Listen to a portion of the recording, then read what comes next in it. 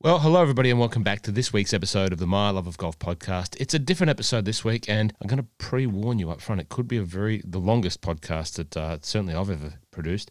Maybe the longest one you've ever listened to. Maybe Joe Rogan's a little bit longer, I grant him that. But this week's episode is a collaborative production in conjunction with Steve Smith from the Golfing Greenkeeper. If you've already tuned into Steve Smith on the Golfing Greenkeeper and heard our Barnbougle expose, well, you don't need to listen to it over here again, but we both agreed that we would push it out to our respective audiences, and whichever way you choose to get your dose of Barnbougle content that's brought to you by Steve and myself, well, it's here for you.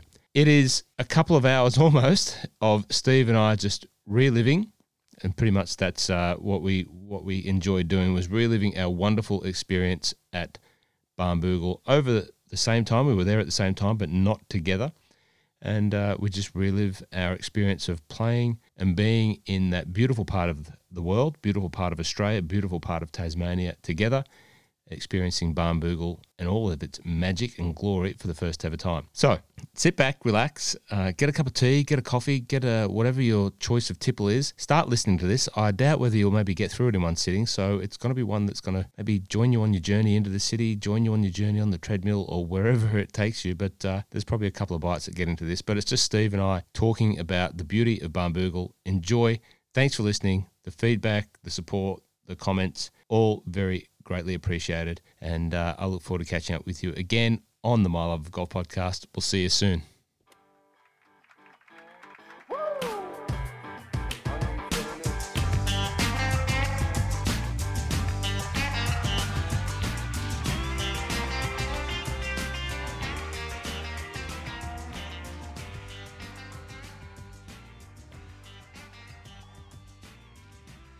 Well, ladies and gentlemen, we come once again to one of my favourite parts of the podcast, a segment of the podcast with Golf Chat here. It's with our friend of the podcast, the eminent interviewer of golf podcasting around the world, the Mike Willisey, the Ray Martin, the Andrew Denton, if you like, depending on which generation you come from.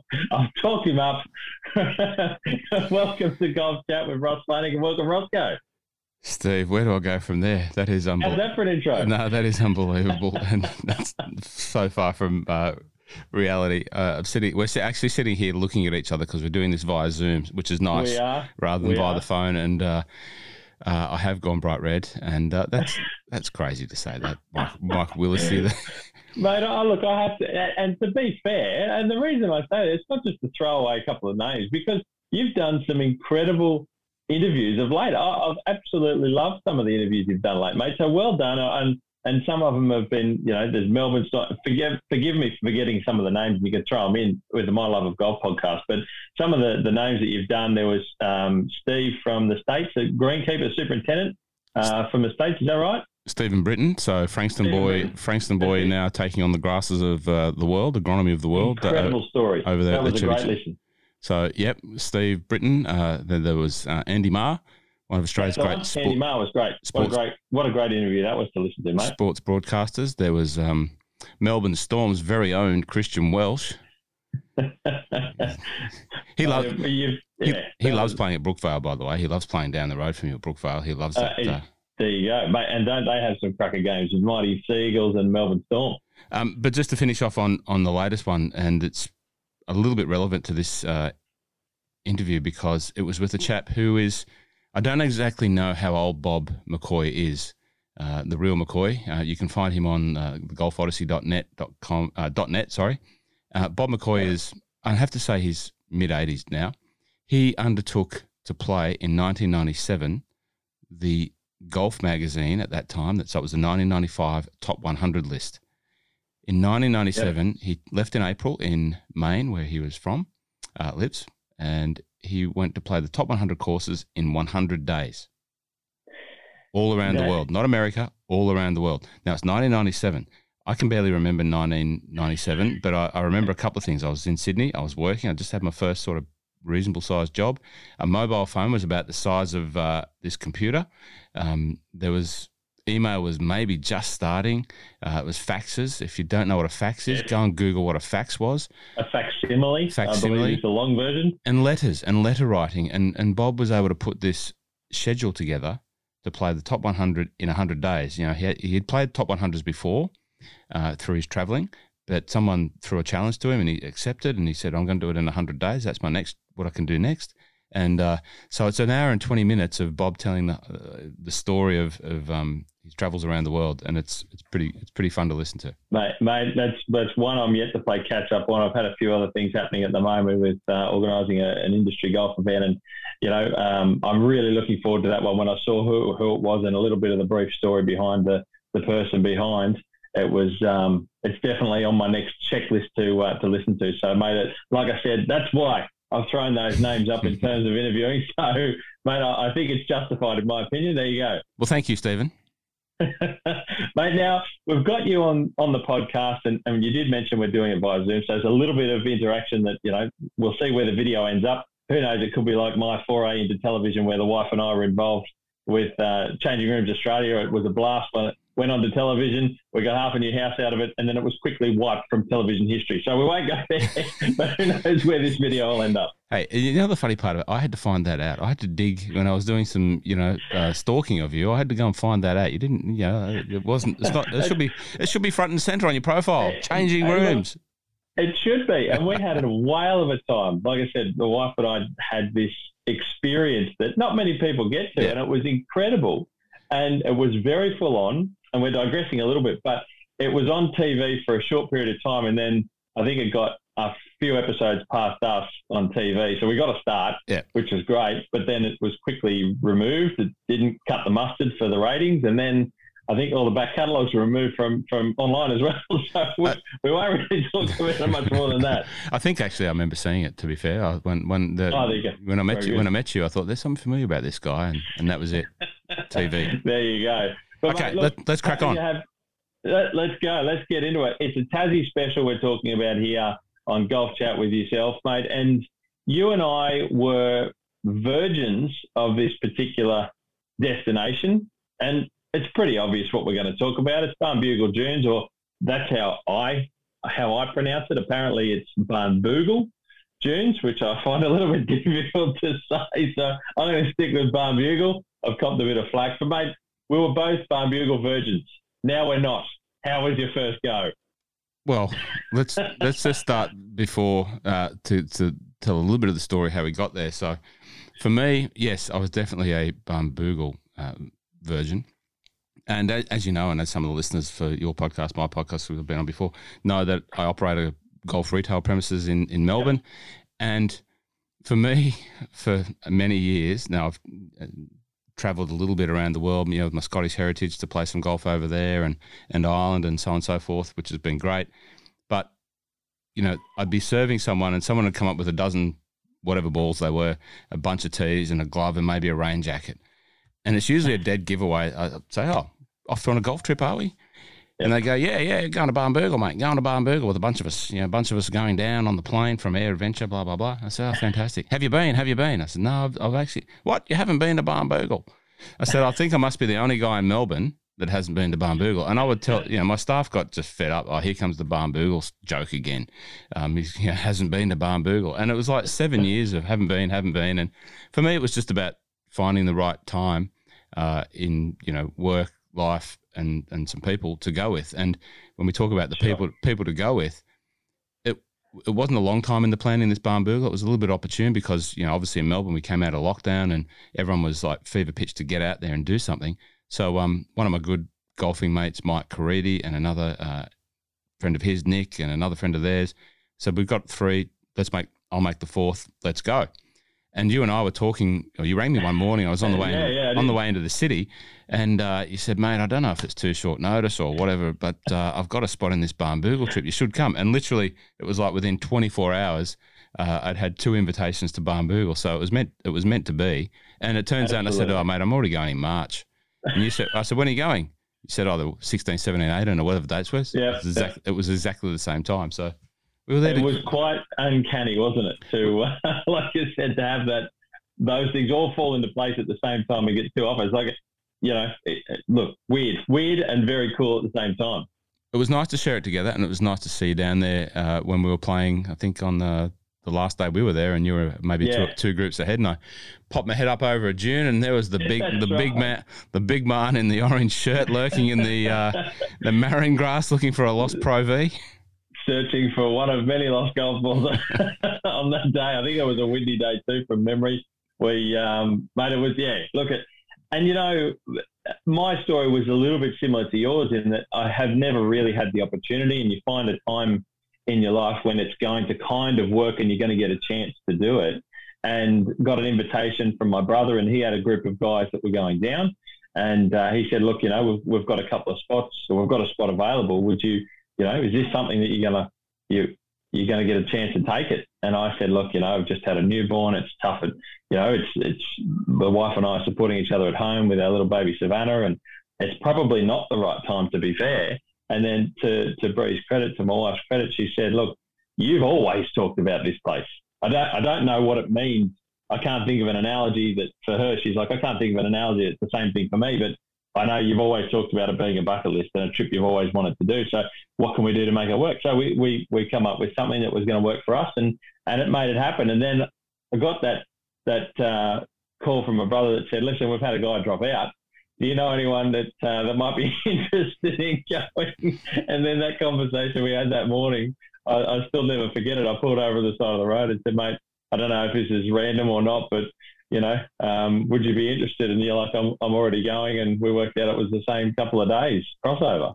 Had you said it was like a month after, like if it turned out the way that I'd been, and had you said it was like a month after, I would have come, because, like in getting into it a little bit more, a lot of people ask me, how was it? What did you think? And, all of that sort of stuff. And it's very rare that I come away from a good golf course and the first thing I think about is, when am I going to go back? How soon can I go back? What can I do to make going back to this place a possibility? And that's how I felt, and that's how I still feel about that wonderful experience at Barnbougle. So had you said a month later, we're going a month later, and I'd already been, I would have come. Yeah. No, mate, I agree with you. And now, like you said, having been there and think about it retrospectively, what it is, and that probably leads us into starting to talk about Barnbougle and what we thought of it. I'll start off by saying that I struggle a lot with expectations from people when I hear them say, this is a great golf course, you've got to go and play it, and you've got to experience this one. And sometimes those expectations, and I try to put them to one side, but they're always there when you've spoken to people about it. I try to put them aside, and I get there, and every now and then I'll come to a place that meets those expectations or exceeds them. Doesn't happen very often, but I can name a couple off the top of my head, and it's Royal Adelaide, it's Peninsula Kingswood when I was fortunate to go to there. Barnbougle's one of them. It's Barnbougle. There's certainly a few around that meet or exceed those expectations. But I had for so long wanted to go to see Barnbougle and heard a lot about it and read a lot about it, being in the industry of greenkeeping. I certainly heard a lot from the inside about it. And I wasn't expecting to still be blown away upon arrival the way that I was. And it's the trip down, right? We had a hell of a time. It's COVID still, where, I had 2 flights booked to get there, and one was axed and moved to the next day. I ended up getting the other one, which was a stopover in Melbourne from Sydney to get down, change flights, get to Launceston, get the bus to get up to Barnbougle. And there's an hour and a bit drive in that. I think it's an hour and a half nearly. And you get there and you walk out and you just go, what just happened? How did we get from rural Australia and all the beautiful countryside that it is, and it's logging country you drive through and farmland and all that, and you just arrive on the coast near Bridport and you just, all of a sudden, it's there. It's like someone just lifts the covers off your eyes and you just go, this is it. And how did this turn up here? Steve, and you talked about wanting to talk to me because I got a little bit, and not a lot. Please, I'll qualify now. I'm not the most travel golfer that will listen to this. There's plenty of people that will be listening that have done every course around the world. Sure. I've done a little bit, but one of the I guess consistent things that I remember is when you drive through a town where there's a nice links destination. It's the same sort of thing. The reveal is part of the excitement. Yeah, Like, and you think about St Andrews, when you drive into St Andrews and you get into the town, you just turn a little bit left, and all of a sudden this big peninsula of golf course, because there's not just one course at the old course, there's I think three on that peninsula of land, and it's a little peninsula of links land that sticks out into the ocean on one side and an estuary on the other side, much like Barnbougle. North Berwick, you drive into the town, it's just town, old buildings, and turn left and then it opens up and there's a reveal of a golf course. Even in some of the other links courses, you drive and then all of a sudden, bang, the National down here at Cape Shank. You drive through countries, you drive over the hill, and all of a sudden you see, wham, 3 big courses. So it felt like that, like you're driving through somewhere, as you described, forest land, countryside, and then you're into this beautiful duney links. You can hear the ocean, you can smell the ocean, the seagulls are there. It's very much traditional in that sense, in a links sort of experience for me. Yeah, cool. Yeah, well, and that's exactly right. That's why I wanted to talk to you. Not only are we both first timers, but you've got that international experience through the British Isles to sort of, and in a way, I did want to try and talk to you about a little bit of comparison, and we might get to that a little bit later as to some of those experiences, because it's kind of one of very few real genuine, or what people say is a genuine links experience that we have in Australia. We've got the Sandbelt, which isn't quite that, because it's not on the water's edge, it's not on the ocean and that sort of stuff, and it doesn't have that exact same feel. Whereas this is actual links land. It's that from the agricultural area with the fertile soils to that sort of infertile, sandy, duney, sparse area that they can't really do much with, and it's not the beach either. Yep. So it is that, and so the reveal was there, and I love a driveway entrance. I love a driveway entrance, and that was the reveal, was going through the rural towns, the rural farmlands, the logging areas up over a few of the hills to get to the northeast coast, and then you get to the driveway and you drive in, and then and you see it as you're coming in, and it's there. That's the first reveal of many that you experience at Barnbougle, and for me, not having experienced anything like that before, it was this amazing sense of, if this is the beginning, if this is my first step, what's the second step like? Yeah. It was impressive. Yeah, you're right. And I think the thing that stood out for me, and you'd seen the pictures, that they've got the sign, the big sign there, which a lot of people stop and take a photo at. It's just a nice big sign. It says, Barnbougle, and the fences are farm fences. And, the really nice thing, if you want to talk about some of the little details around the place, the knickknacks, or as some people refer to them, the coarse furniture. Richard Sattler built all of those. He and his team built them all from stuff on the property. The T markers and the post and rail fences and all that sort of stuff just came from so there's nothing over the top. It's all very understated and very in sync with the landscape, and they haven't tried to make it over effusive in terms of all of those sort of coarse furnitures that you can put on golf courses. And for me, that's an immediate sort of double tick. Because you really are just focusing on, that reveal and that landscape just set itself apart and stand out, because that's what you want. That's what you want to stand out. Totally, I agree. And it keeps it grounded. It keeps it earthy. It keeps it, like you said, natural to the local environment. All of those things. There's nothing that's what kind of makes it feel 100 years old already, right? Don't you reckon? Oh, absolutely. I missed the big reveal that you experienced, because I had my head in my backpack trying to dig out some clothes, because our trip down there was on Virgin from Melbourne down to Launceston, picked up a rental car. Rental cars aren't cheap in Tassie, by the way, just let listeners know. So if you can pre-plan and pre-book and get a deal on a rental car if you are going that way, makes sense. And also, please factor that in if you're thinking about flying direct with Air Adventure or someone like that to direct.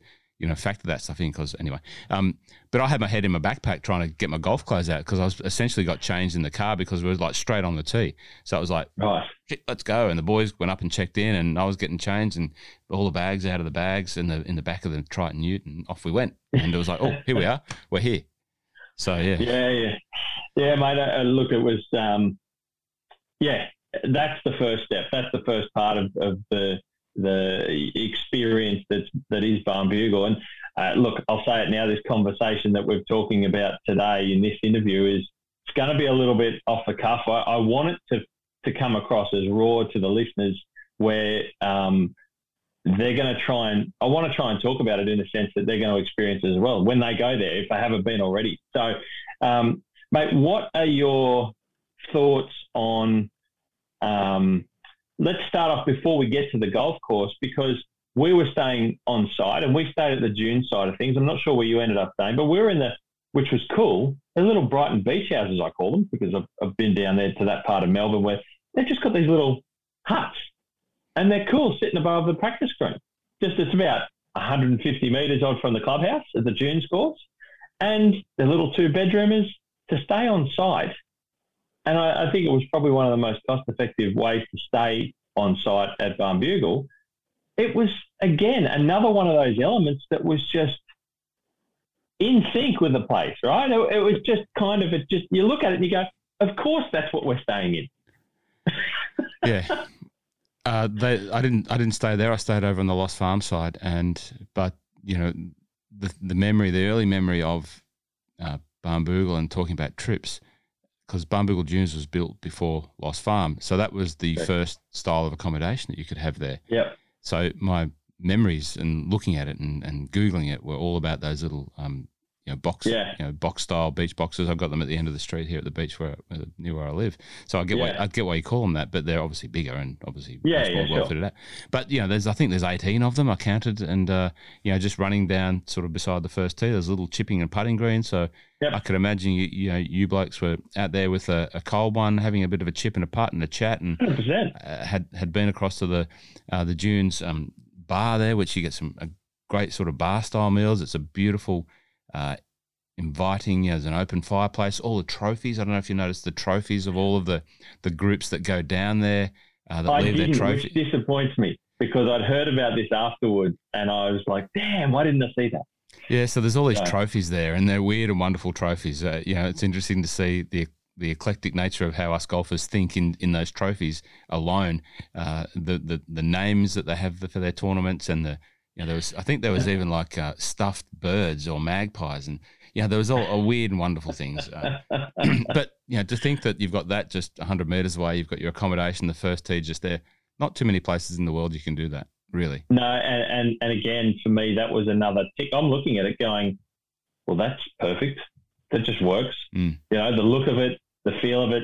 It's 2 bedrooms in each one, plenty of space for a few people, and plenty of those little huts right next to the clubhouse, and that was probably something that I didn't notice because we played the dunes first and then went to the Lost Farm, was the differences in that there is still a resort. So if you wanted that style of accommodation, it's available to you. And I like that there's choice. I like that it covers and yes, the farm was built afterwards, but I like that they've brought that into the property so that, for someone that prefers that style of accommodation, it's there. If you're going with the wife, you can go and stay up there, and it has a day spa at the Lost Farm. But the dunes is more for just the golfer, if that's the right way of saying it, that wants to get in there and stay on site and experience everything. The clubhouse has got, good meals that are affordable, that it's not an over-the-top restaurant where it's upper class or anything like that. It's great food, great offers of beers and whatever behind the bar, very cash. And all of that, for me, was very appealing to anyone who wants to just be able to go down there and experience it in the probably the most accessible form of being able to do so. Yeah, well, we stayed across at Lost Farm. Once again, I put it in the hands of Magic Mike Caridi, who's been there, I think, 7 or 8 times. So there was no one more experienced to organise a trip than him in my sphere. And we stayed across there. It is more of a resort / hotel, but very nicely done, understated. Yeah. It's not over. It's in sync with the landscape. Put it that way. That's how I would describe it. Nice rooms, little balconies looking out over the course. Once again, onto a putting green. Nice. 2 double bedrooms, 2 double beds in our room with a big separate divider, so you could divide it across. Yeah, cool. Very, very comfortable, and then a wonderful restaurant, and then over on Lost Farm you've got the famous sports bar. Where you can. And isn't that a good spot? where you can have a bet, and there's all the screens up, and you can get pizza there. It's beautifully made pizza. Just the lady or the guy pouring the beer is making the pizza, and it's just fantastic. Yeah. Sunset over out there to the west, and looking out over Lost Farm, it's just magnificent. Magnificent. And those are the details that I think you don't appreciate when you're there so much, as when you think back and you go, why was it that it worked so well? Why was it that not only did the dunes work and it was built first, then you go to the farm, and we went to the restaurant up there and had a feed, and we went to the sports bar and had a feed, did all that sort of stuff, had a few drinks after we played the farm. All, like you said, it's built in and it sits well to the property. It's not a big, eyesore sticking out off the top of a dune. It's beautifully done, beautifully designed. It's well appointed, and it's got all the elements of fun as well inside that. So there's just so much to take in that you probably don't realise it until, I'm going to be honest, I'm still digesting my experience. Yeah. And I don't know if you noticed, but a couple of little things that I'll point out while we're talking about the surroundings and before we get into the golf experience. The restaurant up there at Lost Farm, I think we had dinner at the same time. I think you guys came in after and sat down the way, and a bit later. We were a bit before you. And I don't know if you noticed, but it was all Richard Sattler's family, a lot of Richard Sattler's family there working. At the time, but I noticed afterwards, I think I haven't met Biz, but I think Biz and her sister Penny were there, and I think Penny is the general manager of Lost Farm, and Biz does a lot of the marketing, and Stephen, their brother, was working there, and just making everyone feel wonderful. And that was the other part of all of the staff there were just fantastic. If there is that traditional Tasmanian hospitality, it is embodied in Barnbougle Dunes very much so. And, it's very hard to knock anything about that experience. Roscoe and the other guy in the Lost Farm, and then Jeepers Weepers, Daniel, maybe Daniel Damien over there in Barnbougle Dunes, Pro Shop. That's right. Yeah. Just couldn't, wanted to know more about who you were and where you were from than tell you about their place. They were as interested as you were about them, and it was great. And so the whole thing is just it's what you expect from any family owned business that you sort of subscribe to or go towards because you like that way. It's very much made you feel like that, and not this big corporate sort of thing. And I've seen that. I've dropped in it, like a Donald Trump course in Ireland at Doonbeg, and it felt different. It was very corporatized. It was very systemized. It was a different place, but it just lacked that little bit of what I would expect in that Irish sort of country pub type feel. It was just very regimented, and Barnbougle was like what I expected, when you're in Ireland sort of thing. Yeah, and like you said, the family works there. They're involved in it. They're part of it, and it makes it feel homely. Like you probably don't realise. It's like turning up, and you don't know. We didn't know anyone when we turned up, but everyone was just like, how can we help? Information you wanted to know. This is some little tips and tricks around the way, and what can we do for you afterwards, and all this sort of stuff. Like I can't remember the name of the guy running the bus between the two properties, which is a free little shuttle bus that goes between back and forth.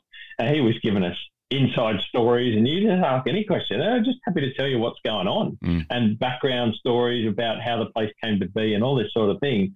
And it was just like catching up with an old friend you hadn't seen for a long time. It's kind of how it felt. It was amazing. And they're things you can't teach either. They have to be people. And some of the staff are friends of Richard. Some of them, you talked about the course furniture, and I later found out that I think is it Reg's hut that's out in the back of the fourth on the Dunes course. Well, I met him out the back doing work, building the bits of timber when I was getting a tour around the back with the superintendent, Phil Hill. And we bumped into Richard, who was out the back just doing a little bit of work and making sure everything was going properly and solving problems as he does. And then he's just like, this is Reg, and he's built all the furniture around here and and I'm like, okay. Yeah, and he's there just doing work. And happy, hey, nice to meet you. How are you? Enjoying your time here? And I was like, this is incredible. And that come from Richard. It come from Reg. anyone. Phil, it didn't matter who it was. They were all the same, friendly, homely, accepting and very inviting type of people, which made the experience incredible.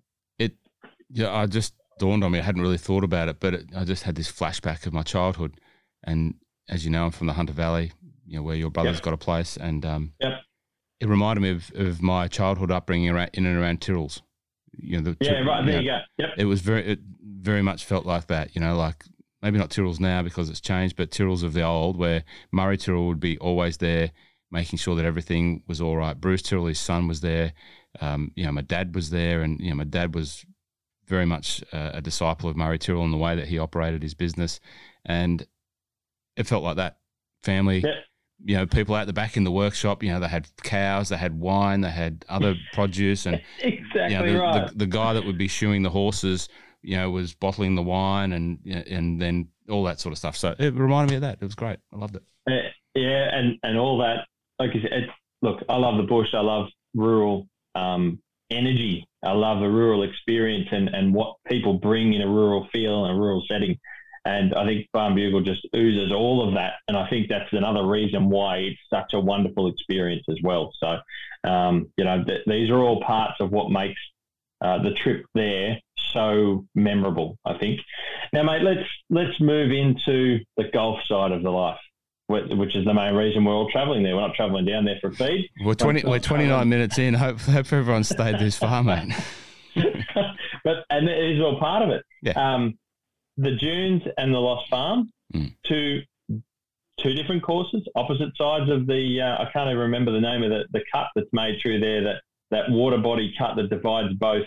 It's a man-made cut that divides both courses. I've got it written down here somewhere, but they are done by two different architects. I played the Dunes first, played the farm second, went back and played the Dunes again and then again because we were staying on that side.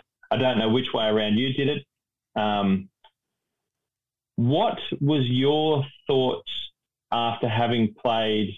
Let's start off with the Dunes. What were your thoughts and feels about some of the details and some of the things you experienced playing the Dunes for the very first time? Yeah, I had a couple of surreal moments of thought early on in the piece. Once I'd sort of got changed and got settled into that first hole, par 5, and very much like a lot of traditional links, the first hole, and we're not going to do a hole by hole, so don't worry about that. But the first hole is quite gentle. There's a little bit of a blind tee shot over the hill there, and it takes you out. But it's a gentle par 5. The second's a little gentle, and then you start getting into the real links country, and that's quite typical of a lot of good links courses. They start you off fairly easy, and then they go wow, and then they might finish you a little easier as well. But first thing is I sort of remember taking a moment, and we talked about having travelled, and I haven't been able to see family and my wife's family in Scotland, so we haven't done that, and I've been missing that sort of links golf travel experience. I do distinctly remember sitting there, maybe on the second hole, and feeling the grass on my feet and smelling and just closing my eyes. And I just remember thinking that this is as close as I'm going to get for a while to being in Scotland.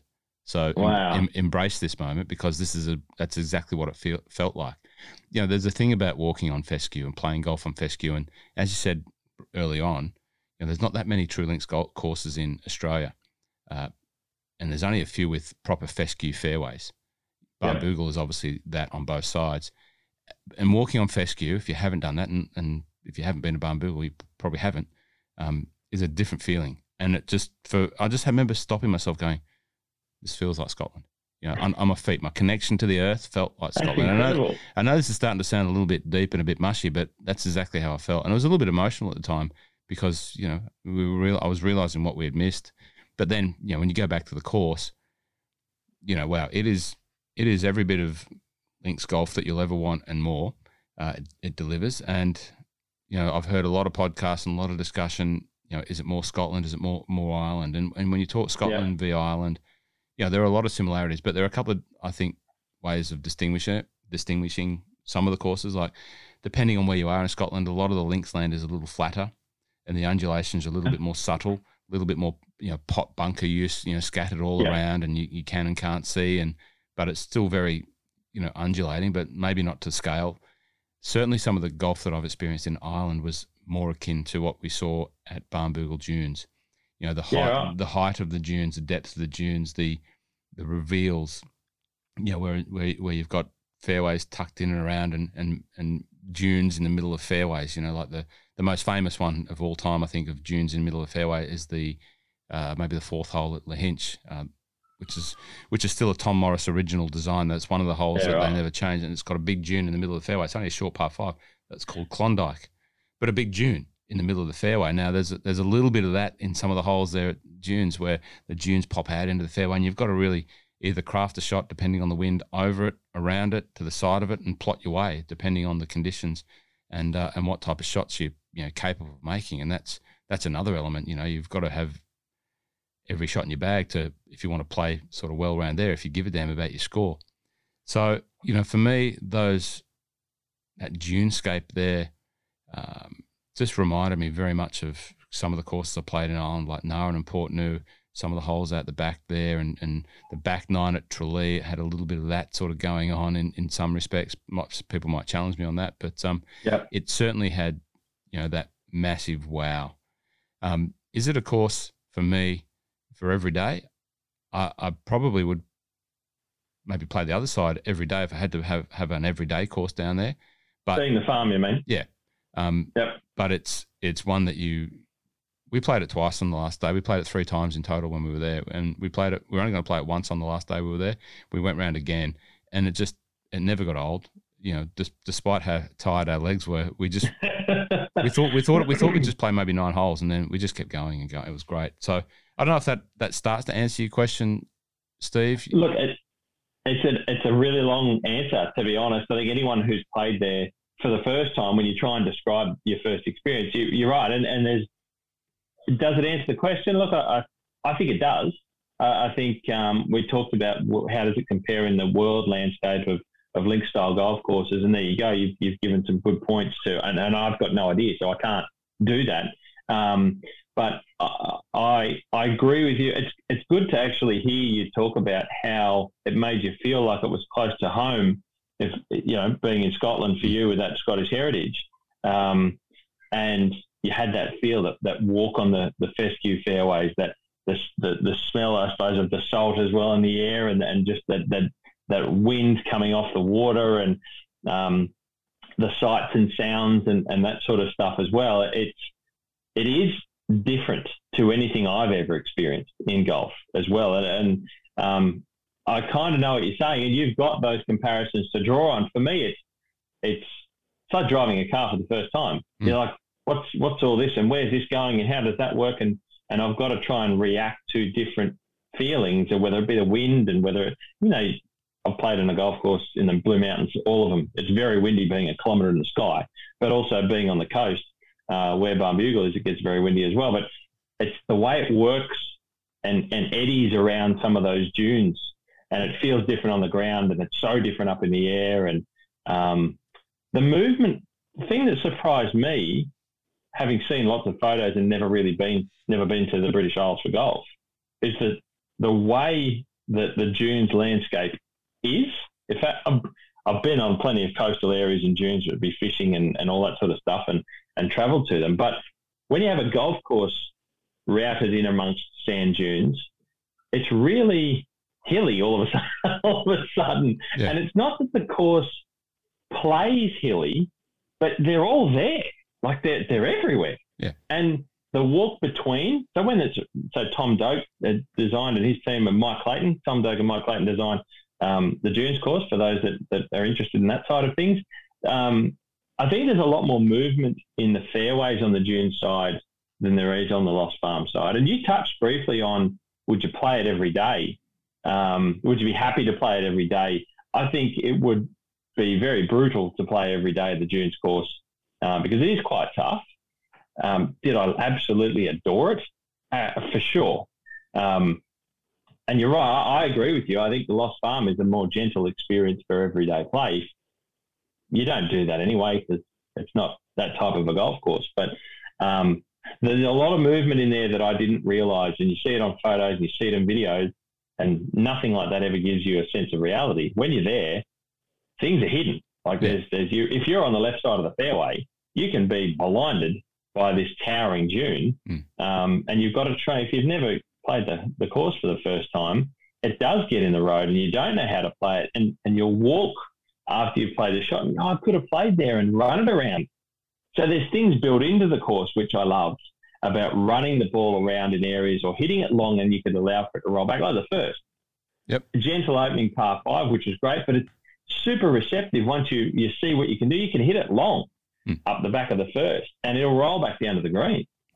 And so when you're playing into the wind on that hole, which usually the prevailing is sort of northwesterly, west-northwest, you can overclub it, knowing that you can hit into that breeze and it come back. And there's a lot of that really built in, I found, to the green complexes at the dunes, where once you started to learn, and you talked about one of your team members has been there 7 times, you're going to know where you can do that. And I think that's really, really cool. That's a really fun part of the dunes course that I really enjoyed as well. But I was overwhelmed by the movement in the ground. That was the part that really got me. Yeah, well, I think it takes once you've played it once, like it was just in awe. But you start to realise that you can take advantage of that ground movement and the ground shapes and flows. And Tom and Mike, as great architects they are, they're taking references from the stuff that they've seen overseas. The Great Links courses that they've travelled the world to go and absorb and embrace, and then try and recreate as much of that as they can when they give us Barnbougle. And that's a really important part of links golf is having the ability to understand the ground game. Benefit of fescue fairways, the ball just bounces off and runs up and rolls pretty true. And if you can, you play that sort of shot, so you're keeping it out of the wind, the course is there to give you a little bit of a hand. But you have to be, you still have to make a good shot. It's not going to make it easier because you're not hitting the ball up into the wind. It gives you a little bit of a hand if you can understand and see and read and interpret where the ground's going, and you can use it to your advantage. Yep, and I think knowing how windy it can get, and I experienced it, I think you did too. We went from day one, which I was there the day before you, where there was next to no wind, and that was why it was such an interesting experience. The next day, I found when we were playing, it was nearly a 4-club wind into the prevailing, and holes like the 4th, which is a shortish par 4, with that giant bunker, became drive a 5-iron, drive a 6-iron into the wind.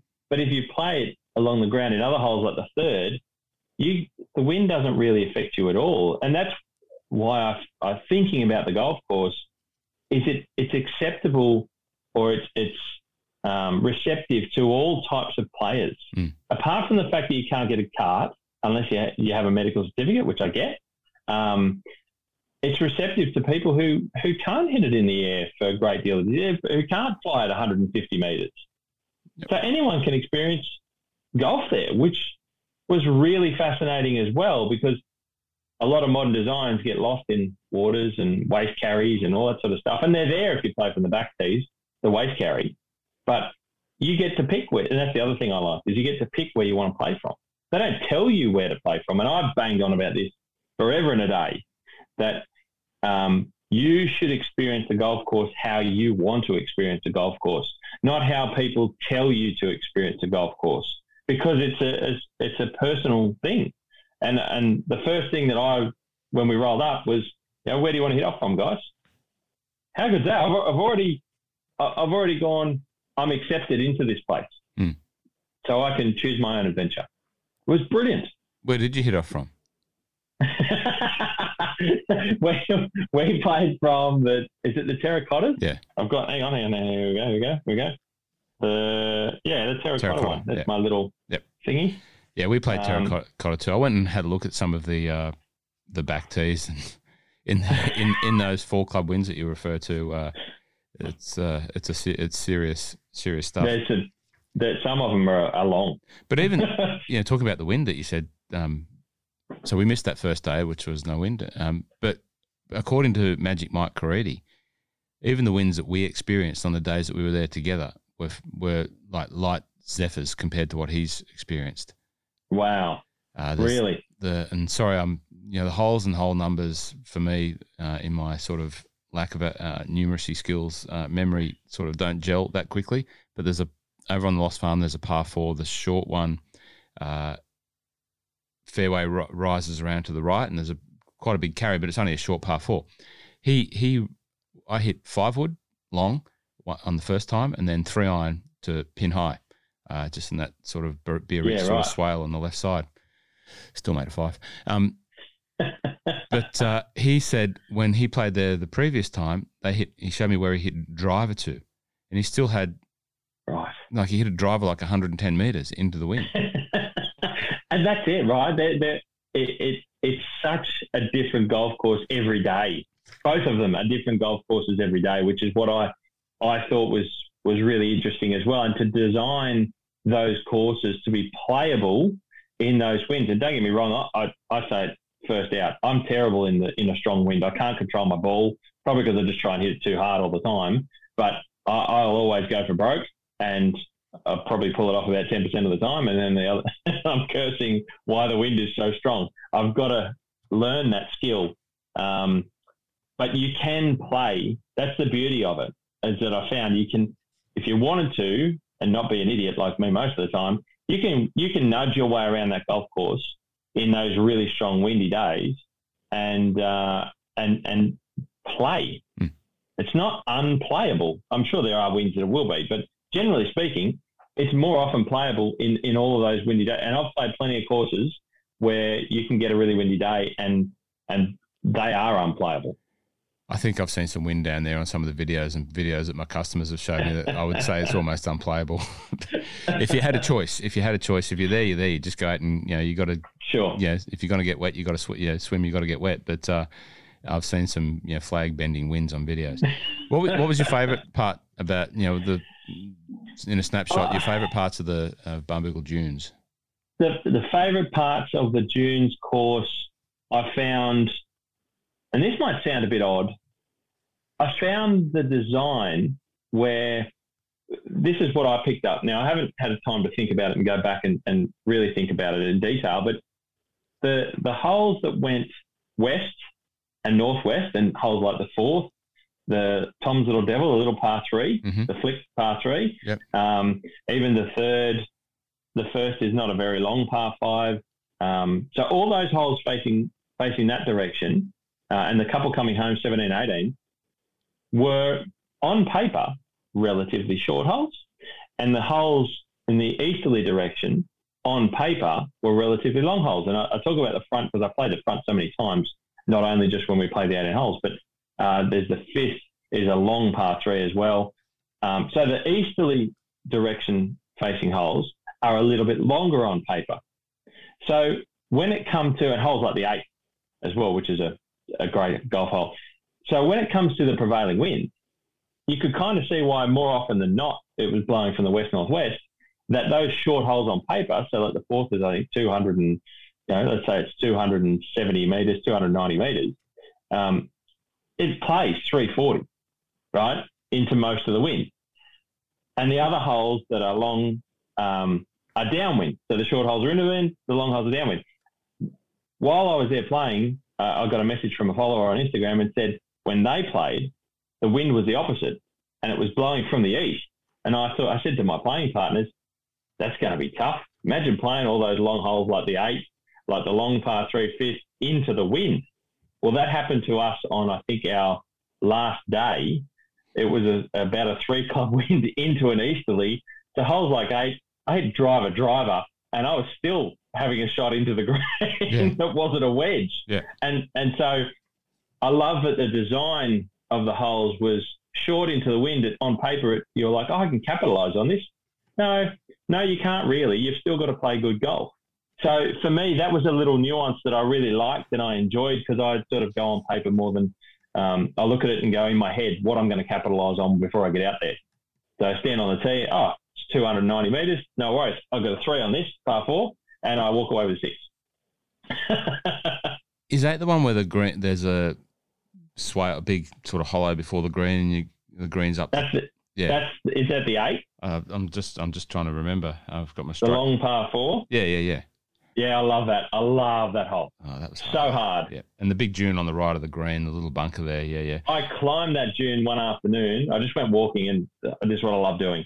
I just walked, and I walked the course, and I just went everywhere, and I went bush bashing in the dunes, up the marram grass and up the top of things. And I got a message from Tom Doak on one of my things, and he said he hadn't seen that angle before up the top of the dune next to the 8th. I climbed it. I see something hill. I'm going to climb it to get a good photo or video. And I've taken a 360 video and a photo from up there, and it looks incredible. And the cloud, it was overcast. It just looked like, I don't know, we could have been anywhere. It was like something out of the Lord of the Rings. It was magnificent. Yeah, it's a tough hole. Like I remember. I think I can't remember what. Like I might have hit driver off the deck at one on the same day. I reckon. I reckon I hit a really good drive to the top. It's the plateaued fairway, which I quite liked. So it had a nice little target on the left-hand part of the fairway, so I hit a good shot there. And I think on one hole maybe I hit 2-iron and I pulled it left into the marram, so I might have lost my ball there. And then the next time I played, I just had to hit it out to the below the green and chip it up the hill. But I like that little grass pathway that leads up the hill. That's very, very, very Irish. It looks like a cattle track, right? When you see cattle tracks out on farms, I've seen plenty of them out west and regional New South Wales up hills, where it's just this little narrow level patch where their hooves have just benched it out a little bit. When you go to a place like the Hinch, they've got fescue paths and they're beautifully manicured, like they cut them with every day with greens mowers. From tee to green. But in other areas, you've got paths like that everywhere, and it just reminded me of little paths around the Hinch that weave up in and around the dunes that just take you to the places where you might have hit it, but they're not the main pathways. But little adventures. Yes. So mate, for me, it was that short into the wind, long down for the prevailing, and the same with the back nine. You got 10, 11, which are long holes. Then you hit 12 as a short par 4 that you think is drivable. Same, I think, with 15. I think is a short one along the water out the back. Mm-hmm. For me, the back was a little bit less memorable because we didn't play it so many times because we were staying in a little hut. So every afternoon we just played the front 9 of the dunes. So I only played the back 9 once. I think it was. We played, twice. And I played the front 9 about 4 or 5 times. But that was what I remembered, was short holes that were short on paper that weren't, and long holes that were long on paper that were, that played. Yeah. It was great. I love that little detail. 15 is the one with the big drop-off on the left-hand side, the big swale on the left-hand side of the green. Yeah. And you got the cut, that water cut, the creek between the two courses down the far western end of the property. Yep. Eastern end of the property, sorry. I think I tried to drive that green without success most times. I tried to drive par 5s with no success. I tried to drive that one as well with no success. I was trying to do a Bryce. I think we all were at some point where we thought it was reachable. Once again, I can't remember which hole it was, but Magic Mike Caridi hit a shot. I think he drove one of the short par 4s twice, like with his predominant left to right prevailing shot shape. He just started the ball southwest, ended up coming back northeast, and just dobbed it on the green 2 times. It was pretty impressive. So, mate, what was your takeaway from the dunes?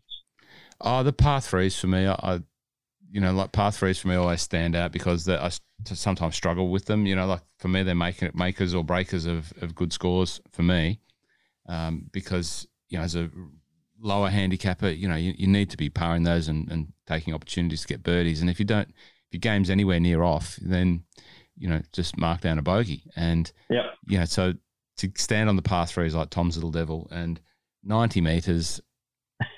I think we played it. Well, we definitely played it 1, 2, 3 times, and we might have on that second day we played it twice, had a couple of extra shots, and the best person to play it in our group was the one that had the worst handicap. He just played a perfect shot, dobbed it up near the pin, and he hit the only shot that he was capable of. It was just like a normal wedge, and just dropped it near the pin and sunk the birdie in. And I was trying to flight one under the wind. I was trying to hit it into there and let it come down. I just had no chance. Like I was over the back twice. I was in the bunker once. But what a great little hole. So, and then what's the first par 3? Is that the 5th? The 5th, the long par 3 5th. Yeah. So once again, it sets up for me a nice little knockdown fade. With a reasonable. And it is, you play it around the far left. You can swing it right out And with that down breeze, you can just carry it. It's got some big slopes on the left, right up in the high surrounds that can feed back down the green. Yeah, you're right. So Magic Mike Caridi played his, Malinga slinger from left to right, ended up about 5 feet, and I'll just hit a knockdown. I'll try and just draw it over the right and just let it come back down. But no, that wasn't the right way to play it. So watch your playing partners as well. If they've been there before, watch what they do and do what they do. Yes, it is helpful, even though you think you've got it licked and you can do something else. There's a reason why they're playing it the way they're playing it. But as you say, the off course stuff as well. That reveal of the walkway that everyone talks about from 4 round to 5 up to Reg's hut there. You if you haven't been there, you don't know exactly what's coming because you're just walking up a dune and you don't know fully how close you are to the water. And you just walk up there through a dune, and then all of a sudden you've got this beautiful, Bass Strait blue water gently lapping on the sands. A little hut there. If you go in the hut there's a whole heap of history. Little stories about the land and the local area, which is great. I took some photos. I was holding the people back reading it, so I just took some photos of that. I don't know, little things like that, mate. I just loved it all. Oh, mate, exactly right. And I wish I'd have been there for another week, if I'm being honest. But they're all the details. And that walk from the 4th green to the 5th tee, everyone talks about. And again, one of those expectations that I had, and it far exceeded what that was, because I was on the 4th green and I'm like, wow, what a golf hole. I'm walking up the back thinking how good that hole was. Could I have played it better? What am I going to do when I play there in a couple of days again? And then you're walking through those 2 dunes and up the path and you see the hut and you just go, whoa, this is the edge of the state. Yeah. This is the edge of the island. So, Steve, from an agronomy perspective, and having seen fescue, I'm not sure if it was your first time or whatever, but having now seen it and played on it, thoughts? Look, we grew fescues and rye, but in the mountains, cool season grasses, but they were in amongst, so we call them in amongst cooch, and the cooch was a nurse grass. So you had this change of the season. So you'd have cooch in summer and fescues and ryegrass in winter. It wasn't straight fescue. What I loved about, I think there's a sign, if you might recall, as you walk to the first tee, it says something like we don't use sand here or something. I can't remember exactly what the sign said, because you don't carry sand buckets. I think it says replace your divots because they grow back.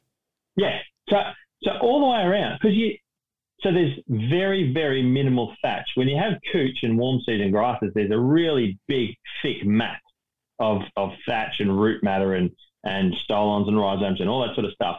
And it comes out as carpet if it's a little bit soggy. Otherwise, your club more or less bounces a little bit off that medium in the top part of the soil. Fescue doesn't have that.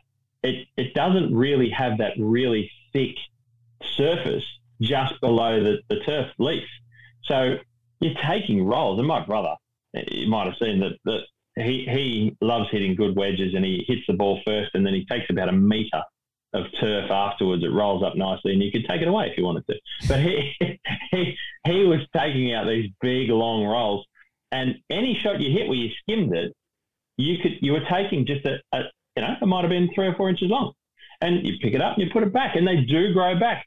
And that's what I found was really interesting about the surface, and how the club interacted with it. And then in turn, because it doesn't have that thatch, you have a better ground game. It doesn't have a cushion to take away and give. And I can think of an extreme example, which is a lot of Sydney courses have kikuyu around their greens. A lot of people know it's very spongy and that's that feel. Fescue doesn't have that. So you've got a very minimal thatch interaction with the golf ball. So it's more on the ground. So the soil's there. So if it's wet, and we had a bit of a wetter season this year, and the boys were all saying how soft Barnbougle was playing compared to normal, I still found it had a good ground game compared to what I've experienced here in New South Wales, certainly along the coast and up into Queensland. So from an agronomy perspective and how that interacts with golf, there is a distinct difference in how the grass grows and how in turn your ball is really landing on, and that's why it'll firm up a lot quicker. You'll get a lot more run.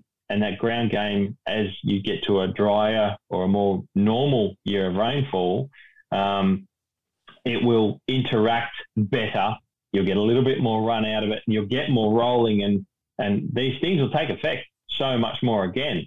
I loved it for the first time I've experienced it, and I know, some of the sandbelt courses they've got cooch and that sort of stuff around there, and that's as good as you're going to get in terms of a competitive equivalent to fescue is a cooch, because it grows quite thin, but at the same time, it's not fescue. No, it's nothing like it. In terms of, you try and get the run of the ball as best you can. It deals with the temperatures so much better. That's why a lot of Victorian courses on the sandbelt have cooch. It's easier to manage in summer, and you still get 40-degree temperatures in Melbourne. You don't get that in Tassie. Yeah. So they can have this experience that the British Isles have, and it is better, again, for me, what it gives you in that ground game, the way that the ball, you can sweep, the interaction with that soil. There's a lot about it to like. And look, near where we are in the Blue Mountains, where I used to work and grow up, they're doing a renovation to Blackheath Golf Club, and I'll throw to that quickly because they're getting fescue out of Melbourne for their green surrounds. Yeah, right.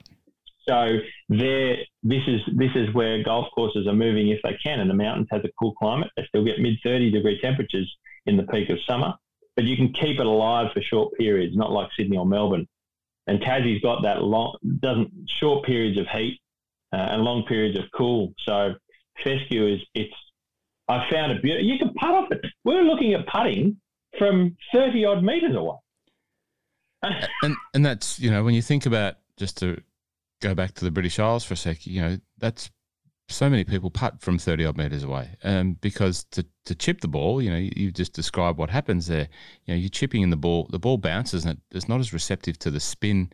You don't spin a ball on a links green like you do on a sandbelt green. Not at all. The ball bounces, and I remember the first time I played over there, you throw in a high wedge and the ball just springs up and bounces and rolls through the back, and how did that happen? What's going on here? And you've got to readjust. But if anyone wants to, hasn't played off fescue, it is, for me, the best surface in the world to play off. And if you're wondering what these big Parmigianas that Steve's talking that his brother was rolling out. So if you think about some of the opens that you've seen on TV, around Muirfield and St Andrews, and you've seen those divots, those perfect divots fly out, which you may not have ever been able to achieve that perfect divot flying out, and you see someone pat it back. That's fescue at work. That nice little perfect $2 note size divot that just flies out, and you just put it back down, and away you go. Are you showing your age talking about $2 notes, mate? Well, I started it with faxes. I'm not sure if $2 notes were there when faxes were around, but yeah, exactly right. So that's what fescue does, and it really is the best surface. And in Australia, there's only a handful of courses that you can get that. I think some of Port Fairy is fescue. I think some of the fairways at Port Fairy, when you get up to maybe 10 of fescue, but it's a mixed blend of maybe cooch and fescue up there. That's the common mix, to be fair, because it deals with the heat tolerance. Yeah. Greg, the June, Moona Links, the Greg Norman course, I think might be fescue. Okay. 13th Beach course is fescue. I remember the first time I played there, and I remember saying to one of the members, I said, my wedge game was just better here. The club was going through the ground a bit better. He said, it's because we got fescue. I thought, yeah, sorry. And that's it. There isn't that thickness of root matter in the surface that you get with a rhizomatous plant like any warm season grass. That's how they grow, and you don't have that. So, like I said, it's that interaction with the club, but also there's less friction from not as dense a sward as cooch grass as well. It kind of is, but isn't in the way that they grow. But you can putt from further out because it's almost like a green surface. Is the way that when you mow fescue, similar to mowing sort of poa or wintergrass and bent grass, they're cool season grasses. So they grow flat. That's why we use them as green surfaces, because they're very fine leaf and they grow in a way that you can manicure them and maintain them as a putting surface. Fescue is the same. Fescue is the green surfaces at Barnbougle. So there's this continuity. You're going from fairway to green. So, and this is what people need to understand, is it's the same, essentially the same grass from fairways to greens, and that's why they perform in a similar way just a little bit of a longer leaf on fairways, gives you a little bit more friction, but that's why it allows you to putt from 30 metres away. Well, old Tom Morris, when he was building St Andrews, Lahinch, and a lot of other courses in and around the British Isles, that's what they were doing. Yep, they were exactly right. And we went engineering and breeding, grasses for better performance. But again, Australia doesn't have that climate. The only place that really has that climate is Tasmania, King Island, anywhere south of Victoria, which only leaves one state, or high country, which is up the Snowy Mountains or any of the high country through Victoria. We don't really do a lot of golf through those parts, and the Blue Mountains. And the Southern Highlands out of Sydney as well. So, those courses don't do it. For mine, they're missing out. Blackheath is going through a change, and that's thanks to Harley Cruz as well, and some of his guidance in what he believes will help a golf course experience. Southern Highlands out of Sydney and the Blue Mountains out of Sydney, they should all be doing this. And there actually is no reason why they can't. It's just, in my opinion, it's laziness from the clubs and not knowing anything. That's what makes Barnbougle so special. Yeah. It's one of the elements that makes it incredible. Well, I think that's why you get Mike Clayton, Tom Doak, Corin Crenshaw to come in and do what they do. Absolutely, mate. Let's go across that creek, that cut that divides the water body that divides the two courses, and we'll skip to the Lost Farm. Is it Sally's Point? That the point where that creek has been cut? Is that Sally's Point? Is that what it's called? I'm not sure. I'm not sure. I'm actually annoyed. I can't think of the name of the cut. I've got it here somewhere, but it's in my notes somewhere along the lines. But I took a great I took a great photo, which Barnbougle you'll find on their Instagram, looking from, I think, Lost Farm back across to Barnbougle. So if you want to get a sort of sense of the separation, it looks across that creek. So anyway, Lost Farm. Let's go back. Let's go to the Lost Farm, mate. Let's talk about what we thought of the farm. And I'll start first by saying that I wished I'd have played the Lost Farm first. There you go.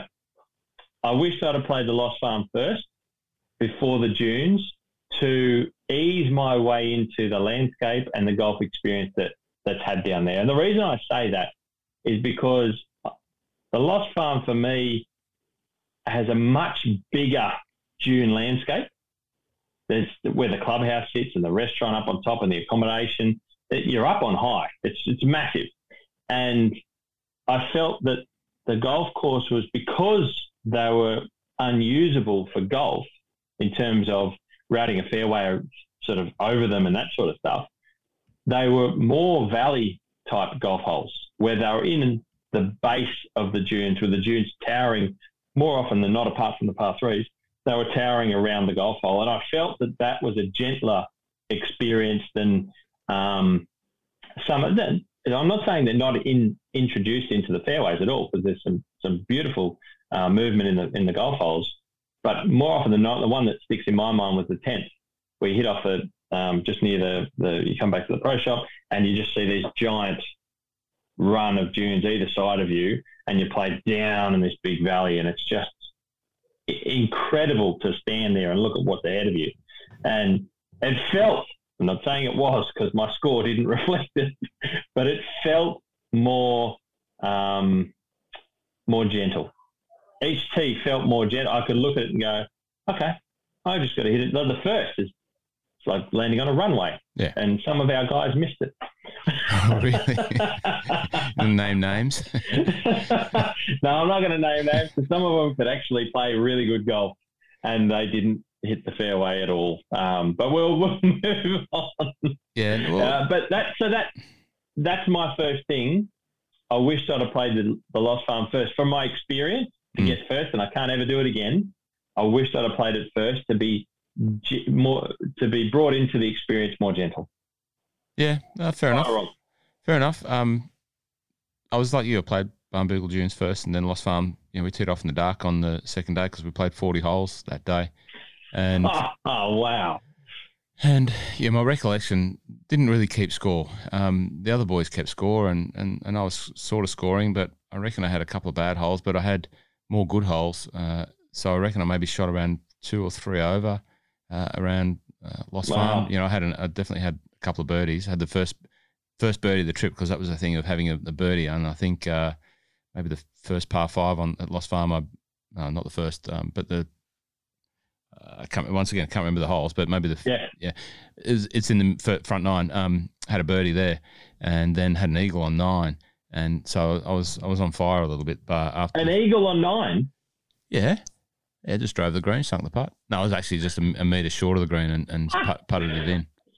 Great stuff. I thought it was a green that was probably drivable. A couple of us got up there close, but I don't think anyone got the eagle, mate. So well done. Yeah, thank you. But you can see, like, it's, to me, I sort of describe the difference if someone asked that it's more of a resort links type feel. Yeah, okay. You know, and I don't know if that does justice, and please, Richard Sattler, if you don't listen to this, please, I hope I don't offend you, but it seemed to be built around being more appealing and less daunting to a greater number of people without the compromise of having a true links experience, is the way that I would describe it. Okay. Therefore, you know, you have a little bit more ease of operation around the course, but, you know, you there's no sacrifice to the experience that you're in some pretty impressive territory. So I don't know if that sort of surmises how I feel about it. There was a couple of really hard holes. I think the 8th par 5 is probably one of the hardest holes I've ever played. Great golf hole, but I agree, it's a very hard hole. I loved it, actually, and I think I had a 7. So, yeah, I don't know if that answers your question again, Steve. I'll just sort of wax on, but yeah, mate, look, it wouldn't have bothered me which one I played first, but I did play better on on that day because I'd sort of warmed up on Barnbougle Dunes the day before and had my golf legs about me a little bit more, and was able to hit a better, you know, had just a better feel for what was happening. Yeah, look, and whether this is an excuse or not, like I said, I wish I'd have played it first. That's just the way I felt about it. I hurt my back on the first day playing the Dunes course, so I was only doing half swings playing the farm. And I only got to play it once because we were playing the Dunes the next day. But like I said, I agree with you. Is it more of a resorty style feel for a links landscape? Possibly so. Did that detract anything from your experience? I don't think it did at all. No. It's 20 holes, for those that don't know, done by Core and Crenshaw. It's got some dramatic ground. It's got some fantastic and adventurous golf holes. I think it was, let me see, like you, mate, numbers escape me a little bit, but I think it was the 5th, the par 4 that goes along that cut, that water body that we talked about that divides the holes. You play doglegs around a giant dune on the right-hand side, and there's this enormous green up the top. And a great hole that once you get down, it looks like you've only got about a fairway that's, you know, sort of 10 yards wide to land it in. But when you get there, you've got a runway when you get up around that dune to see where you can play to. And I never got to go back. But there's some sensational holes. And I love a golf course property where you have different experiences on your 18. So, yes, there's 2 golf courses. It didn't feel like they were the same, though, which I liked. No, definitely. 2 different experiences. Vastly different. You know, they weren't cloned by any stretch, and you know, I've not had enough experience on playing, you know, Core and Crenshaw courses to sort of compare and contrast to other work that they've done. You know, you can certainly see a bit of Tom Doak influence in some of the courses that I've seen of his around. Yep. I'm interested to go when I go to Scotland next and play the new course over there called Dumbarnie, and it's a new links, and you know, it's very much been highlighted as the, you know, one of the new draw cards for, you know, international golf tourism when it reopens over there as a new links. It's a bit different, you know. It's links as in, you know, not all of the holes go the same direction, so they've really sort of laid it out that way, not that true out and back, and so designed it to let the wind play its effect on every different hole, and you can sort of go away and from the water. And I reckon, by what I can see, that I might refer to, I don't know, I could be wrong, that might be a resort type links type feel as well, where it's a little bit more open but still get that real links feel.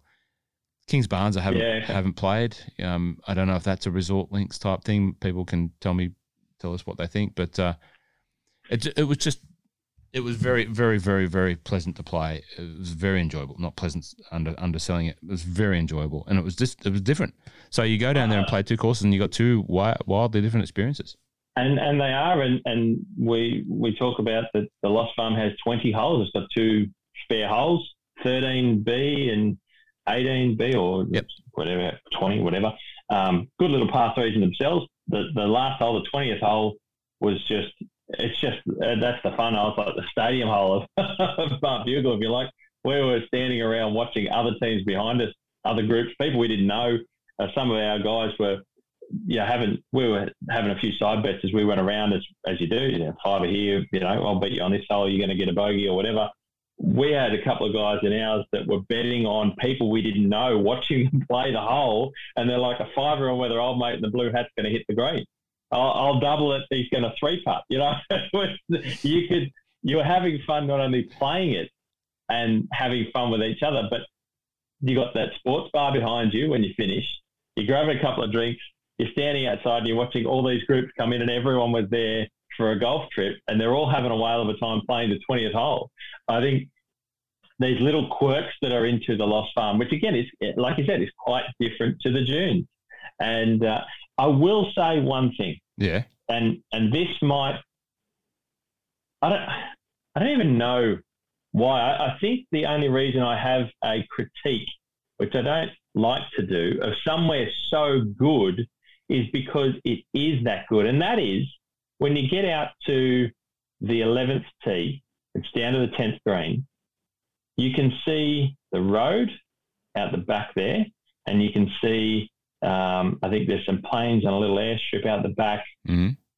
All of a sudden, we were not at Barnbougle for me.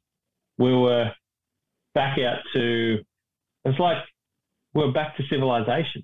And that sounds terrible, but it was just like there were no dunes in that area to block that stuff. It was just open. And it was the only part of the golf courses where I felt that happen. And I don't know why it bothered me, but it still does. And I feel disappointed in saying it as well, but you got 11 that goes south, I think, and then 12 comes back before you cross the road, which is an internal road. Yep. You cross the road to go to the 13th tee, and then you're back into the dune. Yep. But for those two holes, 11 and 12, I just felt were removed because you could see other parts of the area you were at. Like you stand out on the 4th green 15, you can see Bridport off in the distance. But at no point did it feel like we were away from the dunescape. When we got to 11 and 12, for whatever reason, I just felt we weren't attached. It's just, I don't know. I can see why you'd say that, obviously, because that you're correct in what you say, that it is a different look. I actually didn't mind. I don't mind that. That you get away from a predominant feature of a course, and you have a couple of holes that are a little gentle. Gentle's not. Well, they're not gentle. They're not gentle holes. No, weren't they? The par 4 there is. What's the one over the hill that goes down to the south? 11. That's 11. And that's got the biggest green I can think of. Yeah, so for me, I love that hole because it just set up for my eye off the tee. Just a little sort of left to right sort of fade, smash driver both times I played it. Wedge on sort of thing.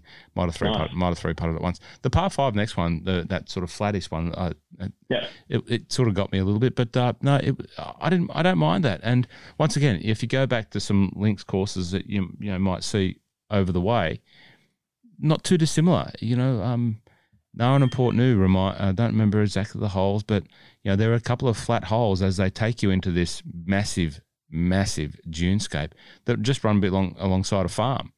You've got a little bit of, not marron grass. I don't have marron grass there, but you've got fairway, tall grass, and cows. Yeah. It's fairly flat, and then all of a sudden the green just goes down to the water, and you come from farmland down to the water, and then you're up this big hill, and you're back into the dunes, and it reminded me like that. So it was just different, and I don't find it. I don't feel like I was cheated out of value of the dunes experience. I think it was probably because I was so immersed, and you do get a little bit of that. I shouldn't say you don't get it anywhere else. On the second hole, of the dunes course, where at the left side it goes into that sort of low land, which goes off to the road, and you can see straight through. I think the old runway used to be down there. I think, I'm not sure. I could be wrong. Because down by the fort, which ultimately you come to. But I look, like I said, I have no idea why. And I remember making comments to my playing partners there. I was like, what just happened? We're in Mordor of Lord of the Rings coming off a 10th tee, and then we come down the back, and there's old mate, the courier truck, driving down the side of the golf course. And that's probably what it was. Yeah. You know, it was a Pantech truck driving down, and I'm like, I lost it. And you get down the 11th green, and there was a stand of poplars that was remaining from the property, obviously, back when that area was a bit of farm down that low end. And that's the road that you come into when you get into the resort. Now, that's when I put two and two together. So, like I said, I feel disappointed that I felt like that, because everything else was such an experience, but there's nothing wrong with it. That was just the way it stood out in my mind. As we got to the 10th green, 11th tee, and I was like, there's a truck. And I wasn't expecting to see a truck. And that's probably all it was, to be fair. So anyway, that's down that end. But then you get to 13, and that's a great golf hole too. And you come back. That's where you're coming back, and then the resort's up on high on your left. Yep. As you go 13, 13B, down to 14, the par 3, to 15 as well, I think it is. What's the par 3 that's below the resort? What's that one? 15, right. Because 16 is you go past the 18th green, and then par 3, and then you go out again back in front of the clubhouse. And then you got the long par 3 up, and then the 18th comes back. So it must be 15, the downhill par 3 from the sand edge. Same thing there. The low marker, big shot maker, just trying to do whatever he could to get the ball near there. Played it totally the wrong way. Play it way left. Let the ball feed down because Cheese, as we refer to him, he nearly had a hole in one there just by playing it way to the left, letting it feed back down, and was like literally that far from the hole. Never been to Barnbougle, never played much golf. The newest golfer of the group, and the shot makers are all trying to go, just do that, dude, play there, and he just cuts one in and around, loops it down, slings it down the chute there, and ends up on the top plateau because the green was in tucked behind that little bunker and dune there. Yes. Yeah. Look, take nothing away from the Lost Farm. And I suppose you're going to compare because it's the same property, but they're not. They are two different experiences. And I reckon, and I'm just going to throw it out there, I reckon that people might find the Lost Farm more receptive. Okay, maybe rephrase that. The Lost Farm might be more receptive to more types of golfers than the dunes. I think. I could be wrong, but I think that's how it would fit for more golfers. But yeah. Well, let's have a look. So I've got last year's Golf Australia magazine top 100 listing here, where both courses feature very highly. Barnbougle Dunes in Golf Australia magazine's latest top 100, so that's the 2020 top 100, is number 3. And Barnbougle Lost Farm is number 4. So they're right next to each other. Bill Core, average points 97, blah, blah, blah. Now, is this where we should make mention that you're a panelist for the top 100 of Golf Australia magazine? I did secrete myself onto that panel a couple of years ago, and for no other reason, just to try and get some more golf experience and keep contributing. Very good. Barnbougle Lost Farm. What does Matt Mullock have to say? Lost Farm is a course equal in quality to its older sibling next door, expertly routed by Bill Court. The course is wide and manageable in any wind. It presents dramatic tee shots and asks for thoughtful golf and many thrilling approaches. The variety and quality of the par 4 holes is really something. That was Matt Mulliker, who I know very well and is a great, astute scholar of golf architecture, hickory golf, from of note. So, anything that Matt Mulliker says, you would trust. Every time I play, so Scott Warren, another guy on the panel, Every time I play Bill Caw's masterpiece on Bass Strait, I find some ground feature or pin position I'd never previously noticed. It's a close run thing for the title of best course at Bridport, but for the fine details of Lost Farm, raise it slightly above its rugged, dramatic sister next door. So there you go. Oh, there you go. And look at, I think both of those summations of the course at the Lost Farm, I mean, it's the only Core Crenshaw course in Australia. Their first crack at it, no better place to have a go. I think that they're fair comments and well-rounded in what their thoughts are. And I think that's about right too. Matt Micah about Barnbougle Dunes, just to flip back to there, says, in my opinion, Barnbougle Dunes is the nearest challenger to Royal Melbourne's West Crown. The course features so many fun shots and so many all-world holes, amazingly natural green complexes, and great strategic quality are the course's hallmarks. A tremendous setting for golf, constantly skirting and traversing the dunes. The fescue surfaces are the Southern Hemisphere's nearest thing to Scotland's finest ancient fairways. There you go. There you go. Yep. That's pretty good to see where they sit on last year's list, and and both so close, and I think rightly so, both close to each other and close to the top. And I haven't played Royal, but there you go. The thing for me is it's sensational that they're so close to the top because they're public access. It's sensational that they are such good value. I think if you look at these top 100 lists from all around the world and look at some of the upper echelon, you don't get value like you get at Barnbougle Dunes. Well, let's talk about it. Like you said, it's public access. Anyone can go there and play golf, which I love. And when you pay to play there, as you know, you're playing for the day. You're paying to play for the day. So you can play, if you can fit 72 holes into one day, then go for broke. And that's why we did it late afternoons at like 4 or 5 o'clock. We went out and just started playing until dark. Even into the dark, into the night, we were playing golf because it's a golf experience. You're there to take it all in. I was just walking the golf course. I think it's $130 or something for the day's golf, or $150 for the day's golf. I can tell you from one of my experiences, you go to Hamilton Island, which I do love, and it's a hell of a test of golf as well. It's a very difficult golf course, in my opinion. It's an experience like no other as well. It's $150. And you pay $150 to lose the best part of 10 or so golf balls, which I can do quite easily at Hamo. So it's value for money. I'm not comparing it to the rest of the world or other parts of the world, which I know that you can, but you've got all-day golf. I can only play 18 holes at Hamo. You get a boat across on a time, you play golf, you stay there, you eat, you drink, and then you've got a boat to come back. I can't stay there all day and into the night, whereas Barnbougle is all that. And, you know, like you said, what are some of the other places that you know of, mate, where value for money? What's it like in the British Isles? Yeah, well, it's been a couple of years since I've been to Ireland, but, you know, I remember bypassing Ballybunion when I was choosing, I was staying at Lahinch. Fortunately, back in that time, we had reciprocal rights. So with Lahinch, so I was, you know, playing as a reciprocal member for free, which is unbelievable. Wow. But I think it was like €200. I could be wrong. Bypassed Ballybunion because it was €250, and I just thought, I'm probably not going to spend that amount of money. For video's sake, anyone watching, I'm right into the camera. Did you say €250? I think it was. Yeah, I might want to we might want to just double check that, but I'm pretty sure it was a couple of €100. Let's give them the benefit of the doubt and say it was 200. Let's go further and say it was €150. What's that equate to? It's about $250. Yeah, just short of 300 sort of thing. And I'm sure it's only for one round, not all day, as many holes as you can play.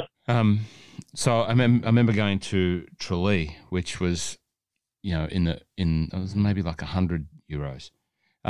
Muirfield, you know, is one course that my family as a gift wanted to book me on to playing Muirfield, which you can play. They have 2 days a week, I think, and certain times that you can jump onto the Muirfield website.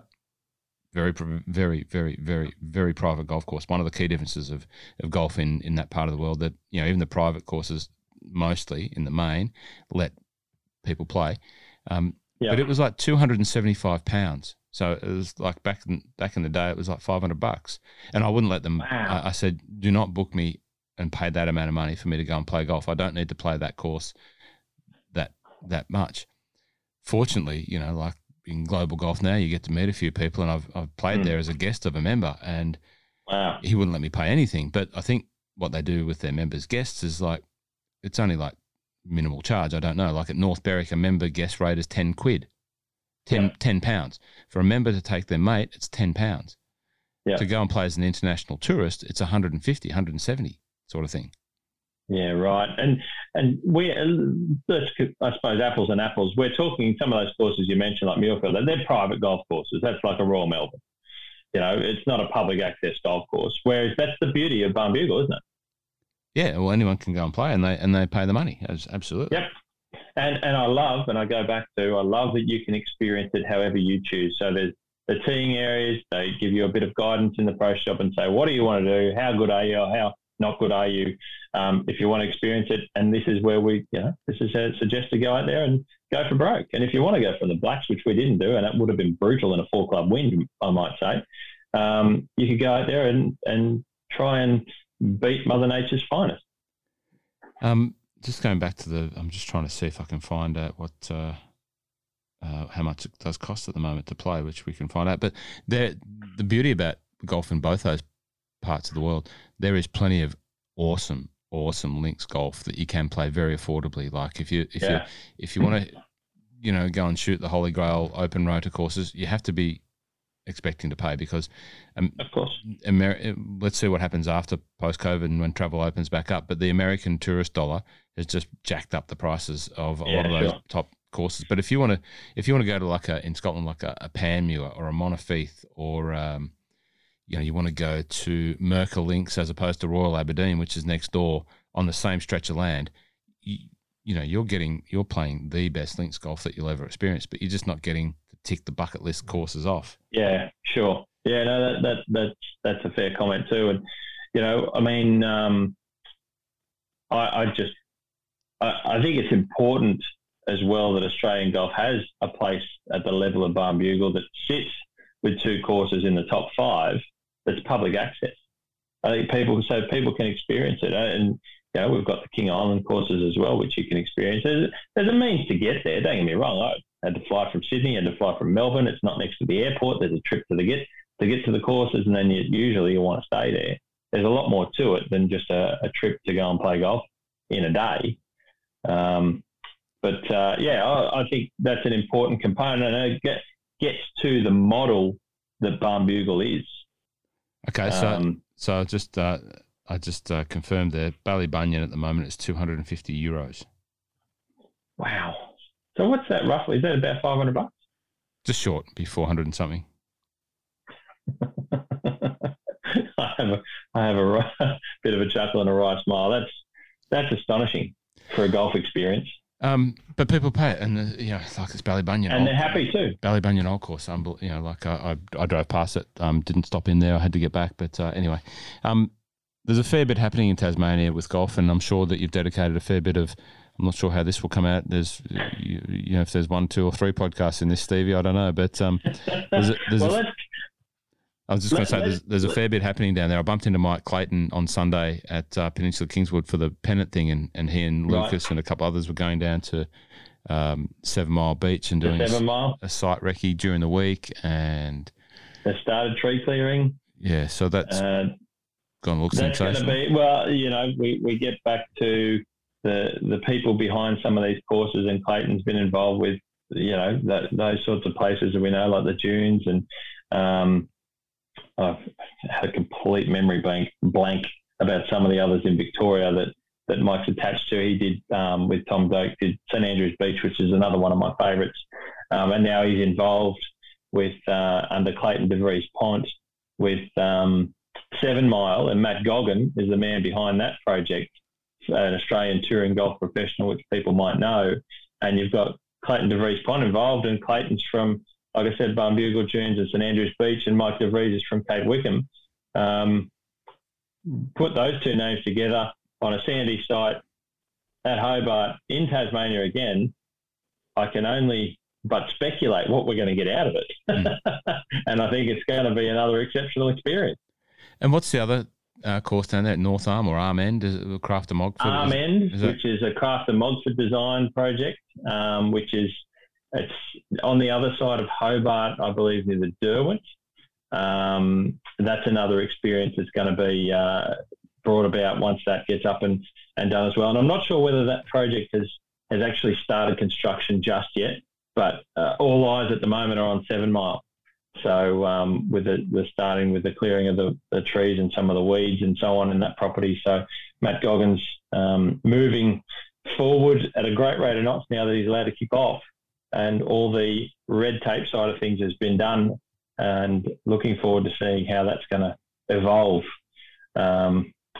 Exciting stuff. And I say Golf Destinations Australia, and now it's Tasmania. It's really starting to produce something special. Yeah, I'll know that you'll be certainly looking forward to seeing that. So, but certainly so for me, because, probably my interest in this space wasn't as, developed as it was, when Barnbougle was being built and when Barnbougle Lost Farm was being built. I was probably not even playing golf back then in my current sort of level of golfism.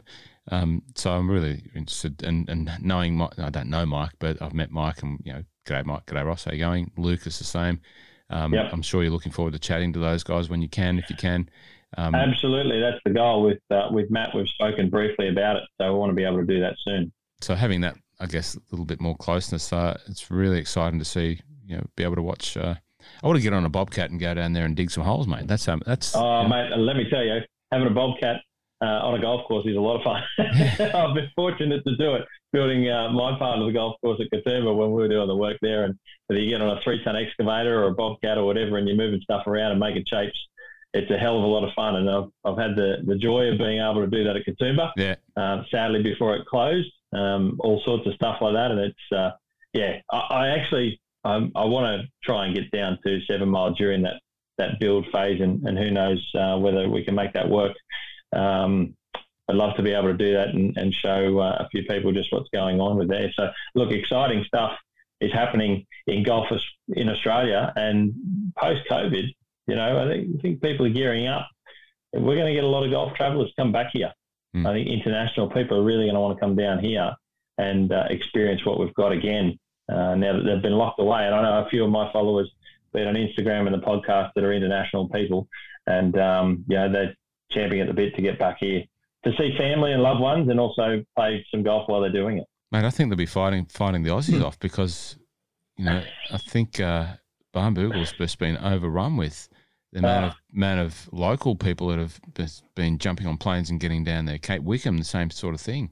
I know the young bloke who's the pro down there, young English fella that did some work for me for a little bit. He's taken on the role as the pro at Kate Wickham. Said they've never been busier, and it's unbelievable. Just all the Aussies travelling. It's great. I think in a roundabout way, and we talk about the boom golf's had because of COVID, and it's one of the few things you could do during lockdown in a lot of states, not in all. I think it's opened up our Australian eyes to what we have. I think there's a lot of Aussies, and I'm not one, that's travelled the world to play golf, and plenty that travel the world to play golf regularly. I think they're starting to go, you know what? We've got some really good courses here. We don't need to travel to play. We can go and experience, British Isle golf in Tasmania. We can experience some desert style golf, or dry landscape golf at Royal Adelaide and some of the Adelaide courses, or some of the WA courses. We don't need to. We've got resort courses in Queensland and Victoria and New South Wales. We don't need to go. And there's some high quality stuff. We're not talking about places that are just just scraping in. These things are well and truly cutting the mustard, which I know about because I'm not an international traveller. But some of our internationals are going, well, to get my fix, I have to stay here.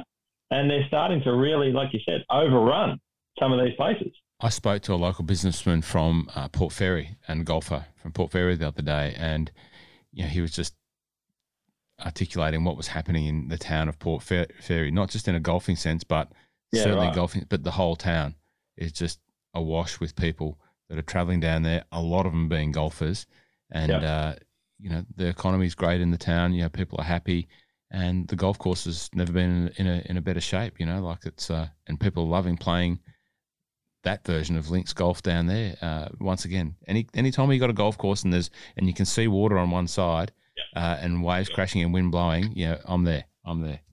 Sure. Absolutely. And again, it's access, right? I mean, you can't just go and walk on to New South Wales here in Sydney. But you can just go and walk on, or book and walk on to Barnbougle, or book and walk on to Port Fairy. Yeah. And that's a great experience.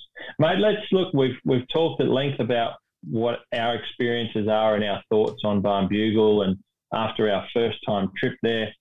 I want to finish up by saying to you in one word, and I haven't even thought about this, but I'm going to do it.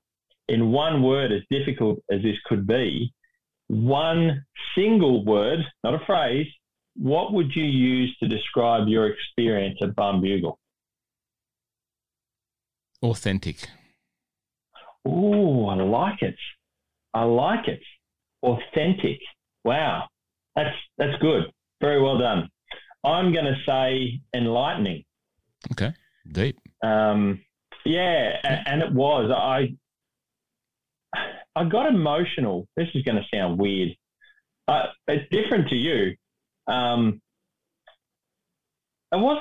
not quite, it's not like walking on to St Andrews, but I probably never actually thought I'd make it to Barnbougle. I never really had, I think, a way of making it work in life, and you're just not sure whether you can travel that far and make an experience like that come together. There was a moment where I was out on my own, just walking the front nine and exploring and experiencing the landscape and everything that they created there.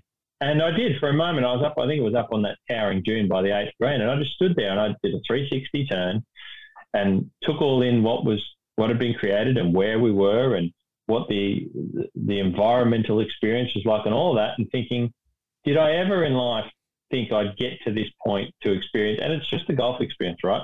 But for whatever reason, because I've grown up at golf since I was the age of 9 and immersed in it from there on, I just stood there and there were no sounds. There was nothing. There wasn't even any golfers out there at that time. And I was just like, this is quite remarkable. And that's why I say enlightening, because there was a lot to learn from my side of things as well, from the professional agronomy side, as much as the golf side and the architectural side and all that sort of stuff. It's deep. One word, that was it. And I think, we haven't. I'm going to assume that you've. Yeah. Well, sorry. Let's rewind that part.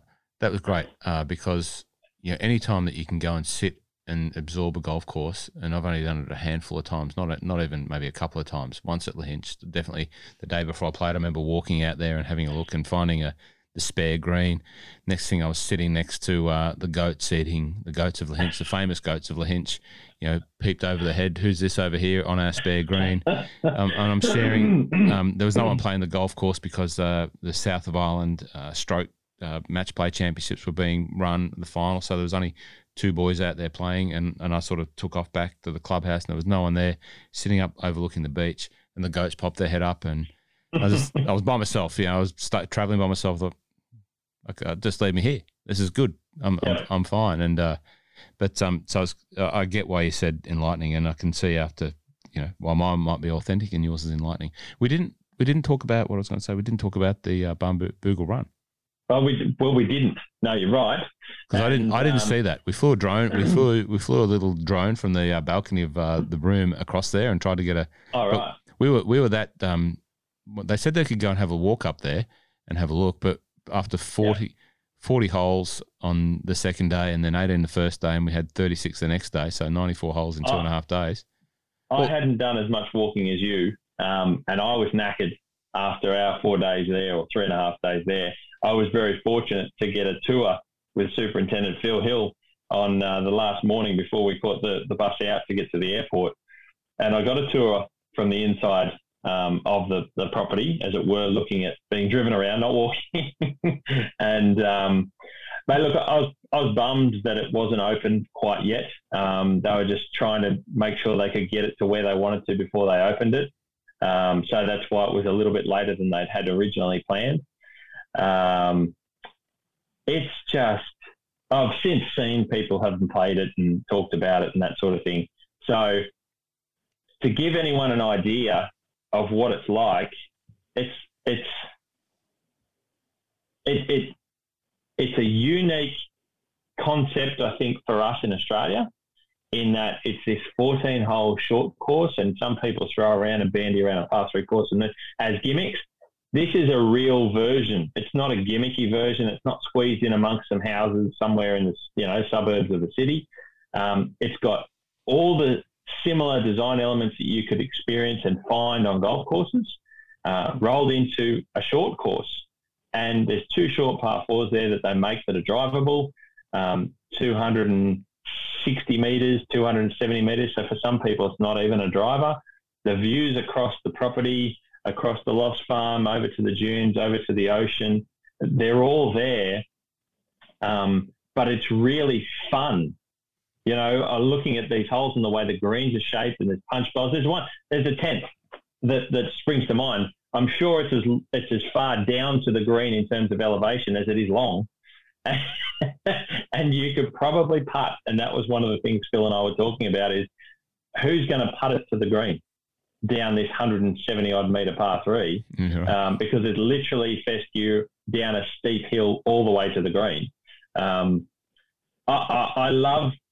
love to hear more about those that are going to see it. I know a couple of people I've spoken to on Instagram that are going to travel down there, I think next month, and they'll experience it. I know people that are keen as. So it looks really, really cool. The same guys that constructed the Lost Farm, John Hawker, I think it is, on the machinery, did it during COVID times. There's a lot of backstory to it as well. I think it's just one of those other. It's almost intrinsically Barnbougle before it's even open for play. It's like a long version of the 20th hole at the Lost Farm. It's just all cool fun. So where is it sited? Is it on that big rope around the top of the dune that sort of circumferences a lot of Lost Farm? Yeah, well, no, it's sort of more in the middle of the Lost Farm, as it were. There's like you're right, it's a big dunescape, and it's sort of just to the side of, I think, the 8th and behind the 9th. Yeah. Behind the 9th tee, to the side of the 8th, you can see one of the greens up as you play the 8th hole. And it was discovered, the story was discovered, the land was discovered, as the story goes, by they were doing an environmental burn of some of the vegetation on the property, cooked, for my way of saying, cooked a little bit longer than it was planned, and subsequently opened up more visibility of what was beneath that vegetation.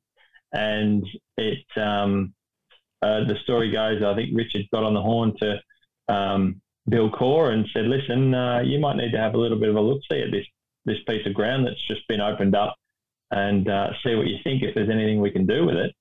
And they come up with this idea of a 14-hole short course. So you play a couple, I think, down low, 1 or 2 down low along to get there, and then you climb up the dune, and literally you run a ridge loop around the top of the dune, so you can see over everything. The view from the top is incredible. And trust me, if you thought the wind was a problem on a windy day down at sea level, wait till you play these holes up at the top, I tell you. The amazing thing which intrigues me is that you can't, other than that little green that you can see maybe at the 8th, as you described, you wouldn't know. You can't see it from when you play it. And honestly, you don't. And when we flew the drone over, like, I was trying to get my bearings, like, and the guys that had been there before knew exactly where it was. And like, we were flying, and I said, it's over there. And we couldn't, I just was flummoxed by the fact that you couldn't see any hint of it from what we had just played. Yep, 100% agree. I was looking for it because I kind of knew where it was when I played the Lost Farm. And apart from the one green, I was like, is that the back of the Lost Farm, or is that part of the new Bugle Run course? And I wasn't sure because I hadn't played out the back yet. And that's it. Only that one spot. Apart from that, it's high enough, and the way that some of the vegetation sits around the sides, you can't see it. And it's one of those beautiful revealing elements, or that doesn't reveal itself until you're up there, that you just go, holy shit, is this actually here? And there's some great carries and some great views, and really, like I said, some of the design elements, there's nice punch bowl, the 1 off 10, you just free fall off the edge, and the 2 short par 4. Look, everything about it is fun, and the idea is, from talking to Phil, is that it's meant to be more about fun than serious. I mean, you can go to the Barnbougle and play the farm in the dunes and keep score and compete with other guys. Our guys did. We competed against each other. Not that I played very well, but that was the idea, was to have a little bit of competition within the groups.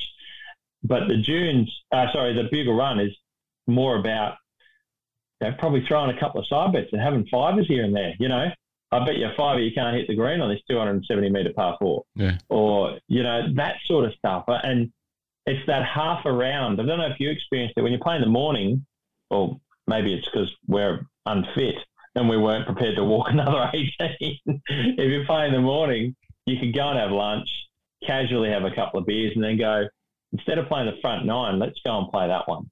So we can just play that 14 holes and zip around. And then, that's the idea, I think, behind a lot of it. So didn't quite get to experience it because it wasn't open. I think it was only open a week later or two. We missed it by a week or two. Yeah, a week and a half or something like that, yeah. Yeah, bugger all. So, but just another reason to get to Barnbougle. Well, mate, hopefully the realisation that golf travel for you is something that you can do a bit more, and I'm sure that with the support of those loved ones around you, that they see how much you enjoy it, how passionate you are about it, and what you are actually offering people that listen to your information, and you might get the chance to do it a little bit more, because it certainly gives you so many new aspects and ways to appreciate what is out there, and so hopefully you get to do it again down there. If you ever have a spot in a group down there, don't ever be afraid of ringing me and saying there's a spot, because it's highly likely that I will accept. And likewise, like I've got to get up to New South Wales and Sydney and play some of the golf around there. Mate, yeah, look, and exactly that. If you're up this way, mate, and you've got a spot, happily join you for a round somewhere, whether it be back at your former hunting ground, be it the Hunter Valley, and experience some of those courses again, or anywhere that it might be. Mate, yeah, look, I happily give you a yell, and I love travelling around, and certainly like you said, at the moment we can't travel anywhere, so hopefully if you get the chance to get around, you experience some more of Australia and things that you might not have experienced before. So it's a lovely thing to be able to do. One parting point that I will say, mate, I've loved the chat. One parting thought about Barnbougle is, I wonder if it'll stay at 2.5 golf courses. I don't know what your thoughts are on that. Do you reckon that there'll ever be another one? What I know, what I've gleaned, is that Richard owns so much land down there. I don't know exactly how far and back, but it's a lot. I can tell you now, it's nearly as far as you can see. So, because I think I joked about, we were talking about the accommodation, and I said, well, why wouldn't, maybe Richard develop some accommodation in Bridport and just have another offer there? And someone said, mate, I'd imagine if he did anything, he'd do it on the property, because there's so much land down there. So I reckon you could only think that his appetite for building quality golf courses isn't going to go away. He doesn't. I don't know him. I saw him there 2 times. Like you. I never met Richard. He's a bloody gem to the golf industry as far as I'm concerned for building those places.